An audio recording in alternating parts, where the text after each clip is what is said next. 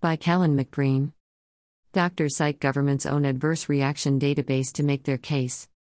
An independent medical research company in the UK recently wrote a letter to the country's Medicines and Healthcare Products Regulatory Agency, MHRA, to warn about the negative health effects of COVID-19 vaccines.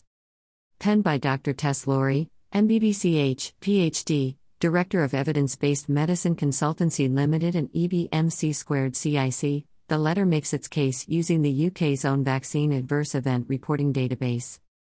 Directed towards Dr. June Raine, Chief Executive of the MHRA, Dr. Lawrie declared the warning urgent, and noted the EBMC² CIC is an independent group with no conflicts of interest. By reaching out to the government agency, Dr. Lawrie hoped to draw attention to the high number of COVID-19 vaccine-attributed deaths and ADRs that have been reported via the yellow card system between the 4th of January 2021 and the 26th of May 2021. In total, 1,253 deaths and 888,196 ADRs, 256,224 individual reports, were reported during this period.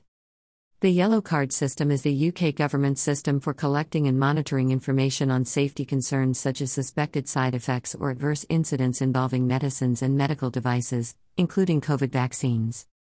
The research group divided their findings into the 6 categories of adverse drug reactions, ADR, seen below.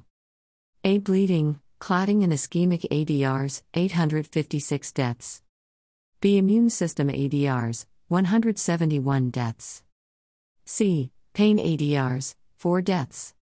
D. Neurological ADRs, 186 deaths.